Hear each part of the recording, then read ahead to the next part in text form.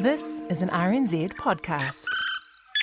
Afghanistan has fallen to the Taliban. This is huge international news, so here's a crash course with all the basics that you need to know. The Taliban is an ultra-fundamentalist Islamist militant group that controlled most of Afghanistan during the 90s. Although Afghanistan used to be relatively well-off and progressive, this country has known nothing but war for the past 4 decades. And the harsh rule of the Taliban saw human rights, particularly women's rights, decimated. In 2001, the terrorist group Al-Qaeda carried out the 9/11 attacks. They were based in Afghanistan, and President Bush said the Taliban government had refused to hand over Al-Qaeda.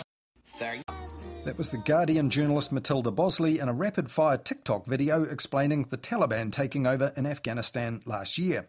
Now, as she explained, they first rolled into the capital 25 years earlier, but for a whole generation of younger people, that wouldn't be a vivid memory at all. Back then, readers of what was then a 200-year-old English newspaper might have been startled to know that its Australian newsroom was using a Chinese-owned app to explain a top world news story of the day in just 2 minutes. 20 years of war, more than 172,000 people killed, $1 trillion spent, and it all came undone in a matter of days.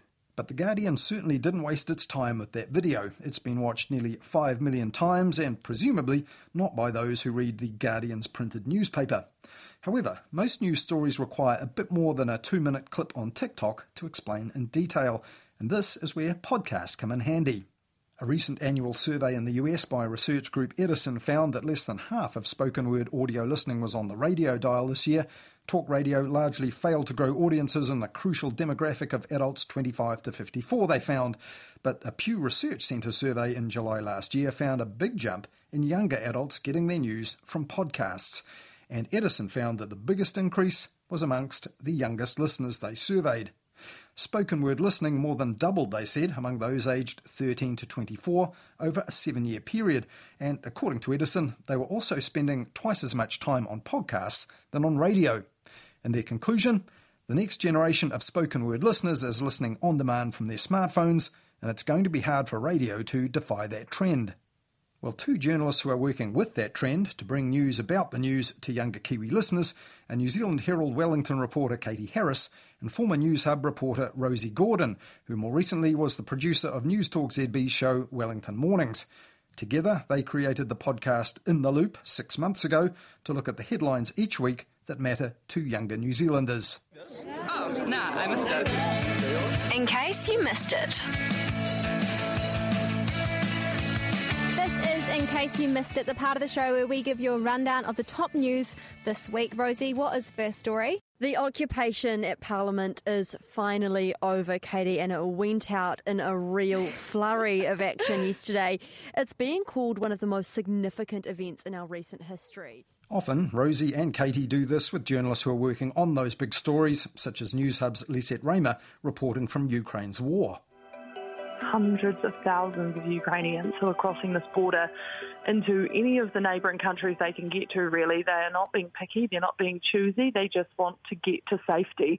At the moment, Ukraine is a war zone, so they're just not safe there, and mothers particularly. That same edition of In the Loop also tackled the rise in the official cash rate and the latest worrying IPCC report on climate change and that ongoing upheaval at the occupation of Parliament. And in a section called Looping You In, they reported on the story of a teenager at a Dunedin high school who was abused and had her hijab ripped off her, sparking a campaign which went global and even got superstar celebrity backing, thanks to a trainee teacher from Hamilton. Petition had more than 42,000 signatures in just a day after it launched. Since then, it's gone all around the world and has even been shared by the likes of supermodel Bella Hadid. We interviewed Petra Khan, who's one of the women behind that campaign. We started by asking her what her reaction was when she first heard Huda's story. I was horrified because I just could not accept the fact that this happened in a school environment. I'm going to graduate next month from Teachers College here in Hamilton, and that's against everything we have been taught. Now, these are all good yarns, but how do you put together a podcast all about the news for an audience that doesn't tend to seek it out? There's so many great podcasts out there, but none of them are really targeting people in New Zealand that are my age and speaking to people that are interested in the news but don't necessarily know all the nuts and bolts of every single historic issue. And so We've got all of this news content, like the Herald and places like Stuff and News Hub produce so much content and so much valuable stuff, but it's not really translated into a way that a lot of young people want to consume. Sort of to Katie's point, it seems as though there are a lot of young people that I know who are politically engaged. They're interested in what is going on in the news, but they perhaps only access their news on Instagram and Facebook. For those people who get to the end of the week and go, I don't know what's sort of happening in the world, there's a way for them to access that information in a way that is, like Katie said, palatable for them. So how do you sort of structure, Rosie, a show that targets the people that you think are interested in there but not being served by stuff that's a bit more explanatory? Yeah, I think that's a good question. One thing that was really important for us that we talked about when we were building this was around tone, not talking down to young people, and instead the podcast is really sort of a conversation between two colleagues that are interested in news and working in the news world about what's happening in the news. And I think not talking down to them, having a conversation with young people instead, things that perhaps might not get heaps of mainstream coverage is a really important way that we sort of do that and structure it as well. But Katie, I think you had something to add. Yeah, and I think a lot of what people say MSMs or mainstream media companies cop flack from people online sometimes because people say, oh, the mainstream media aren't covering this or no one is highlighting this one issue. But much of the time it is being covered and there has been stories on it, but they're just not presented in a way that young people can see, or they're not on the platforms that young people are normally on. Obviously, young people have shorter attention spans, I think. We're accessing so much online and on social media, and so what we sort of did with the podcast initially when we first launched it, we were doing these deep dive segments at the top of the show where we would do a big long interview at the beginning, have a really close look at one topic, and then we would do a rundown of the top stories after that. The feedback that we received from our younger audience is that they found that a little bit boring and it sort of lost their attention. So we flipped the structure of the show late last year. So we now do a rundown or a, in case you missed it at the top of the show, where we go through some of the sort of top stories that people might have missed that week. The media industry talks about younger people as like that 25 to 54 kind of commercial advertising demographic, but research in the States, really interesting, looking at people between 13 and 25 or 13 to 30 and finding big uptakes of people listening to podcasts and yet perhaps not other forms of news. Do you think that's going on among that similar kind of age group here in New Zealand? Podcasting is now becoming sort of the primary way where a lot of us will learn about global events and learn about things that are currently happening. I know that personally I probably listen to about 3 different podcasts a day, like The Daily or stuff that's happening overseas from The Guardian. And so, they might not be driving to work as much as they used to be. A lot of young people commute via public transport or walking. And so instead of having that radio knob just there to turn, they're just clicking into their phone and going onto their podcasting app. A lot of young people also multitask, we know, and do other things while they're engaging with the news. So I can see this as a really big area for the news companies because, one, we know that people can access it anytime. It's not just on the air and then it's gone. But also we can capture a big range of people that historically haven't been well served. The New Zealand On Air Wearer Audiences report last year found that more 15 to 29-year-olds are listening to podcasts. I think sort of to Katie's point too, it's a medium that young people can access when they want, where they want. We've seen young people's use of or consumption of TV and traditional radio decline, and I think it is because it's just sort of easier for them to access media on their terms. I also find, and this might be me just speaking on a personal level, but the news selection on normal news broadcasts, for example, the traditional 6 o'clock news or breakfast shows, I find is a bit boring for me. And, I'm not super, super young, but if I'm tuning out and feeling like, okay, this is a bit slow, or there's just a lot of really fluff pieces that don't really cut to the core of the issue, and we know young people do want to know what the issues are, even us just sort of being the news directors of the podcast helps us pull content out that will engage younger listeners. And a really interesting part of that has been international news. I notice a lot of mainstream New Zealand media sort of make this assumption that local news is sort of at the forefront of what we care about, but actually young people are really interested in what's happening overseas. They're interested in UK politics. They're interested in the invasion of Ukraine. So many people have contacted us, like strangers have thanked us for speaking about the Ukraine and explaining it in like ways that are really simple, because a lot of young people weren't alive 30 years ago when things were really going down. And so just like a simple little bit of context can help someone understand all these new stories that are coming out now. We take another podcast that's really cut through, local one, Shit You Should Care About. I mean, it's a bit of a phenomenon, but I mean, I don't listen to it a lot, but I mean, sometimes it is about actual topical issues, which crosses over with news. A lot of the time it kind of isn't. And you do a bit of that too in the Loop, don't you? You reference things that are not necessarily, strictly speaking, hard-hitting news content, but that are getting shared and talked about on other platforms, like Instagram and ones that younger people do use a lot. We have a specific segment at the end of our podcast where we kind of have a space for that called Trending. And then at the end of our podcast, as long as there's time, sometimes we do end up cutting it out. We pop in a story or some news items that are filling up news feeds. So I think it's an important part because young people are interested in it, and it's of note. I think it's still news because it's this chat that's going on all online. A lot of people are engaging with it. Yeah, it's things like, the Free Britney movement and things that are sort of more entertainment, pop culture stories.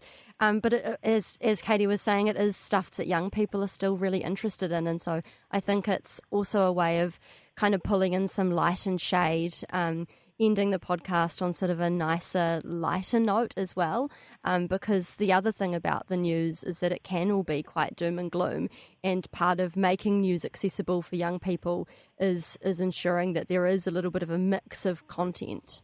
You did a Looping You In feature on Huda's story, the incident where a teenage high school student in Dunedin had her hijab ripped off, and it led to a campaign that got international attention, bit of celebrity social media engagement too.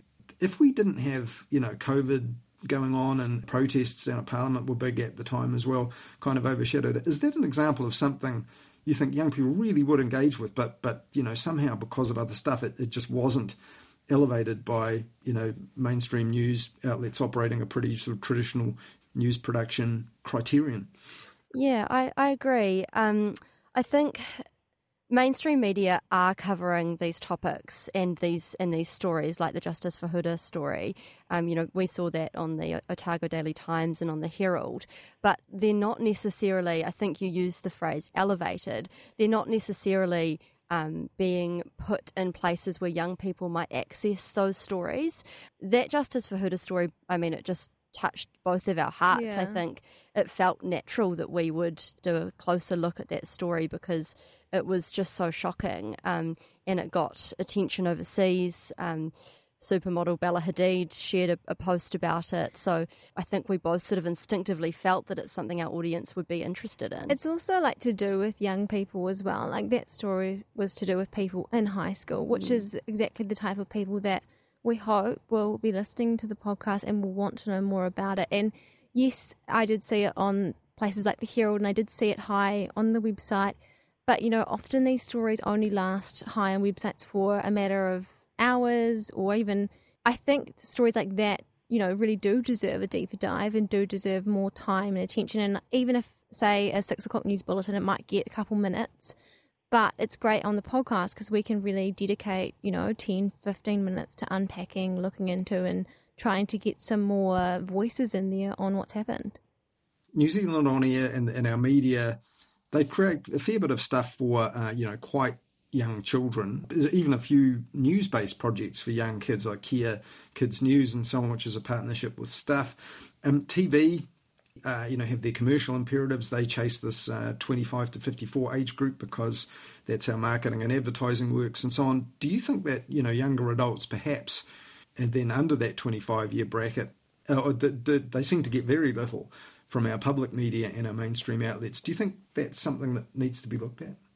I think so. I feel like there's a myth, quite a pervasive myth, that people, that are 18 to 30, whatever, aren't that interested in hard news or aren't that into finding out about what's going on or having longer investigations, which I just think is totally false, because we know, like, especially with things like the Free Britney movement and other really strong investigations that have happened recently, we can see there is an appetite for it, but it's just more like, I think we're failing to meet people where they are or make things in a more palatable way. And I feel like in the future, it should definitely be something that funding organisations should be looking at. Do you think the media might actually be a little bit scared of this? Because, for example, RNZ had a plan to create a whole new youth network that would have a radio station as part of it, but they talked about a whole bunch of content, news for younger people, well-being, all sorts of stuff, as well as music, which was kind of the gateway thing. But because it was all wrapped up with something that became really controversial, which was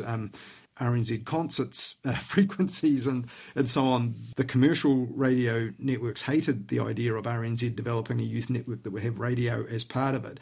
So do you think maybe that's one thing that holds it back, that because anything that might be deemed a bit for the public good is actually a bit controversial? So maybe that's why younger people perhaps don't get the public or public spirited type of media and news coverage that maybe they deserve? Yeah, I think there probably is a risk for big media organisations to be dedicating platforms that are definitely completely targeted to young people. We've seen youth use of those more traditional medias decline over time.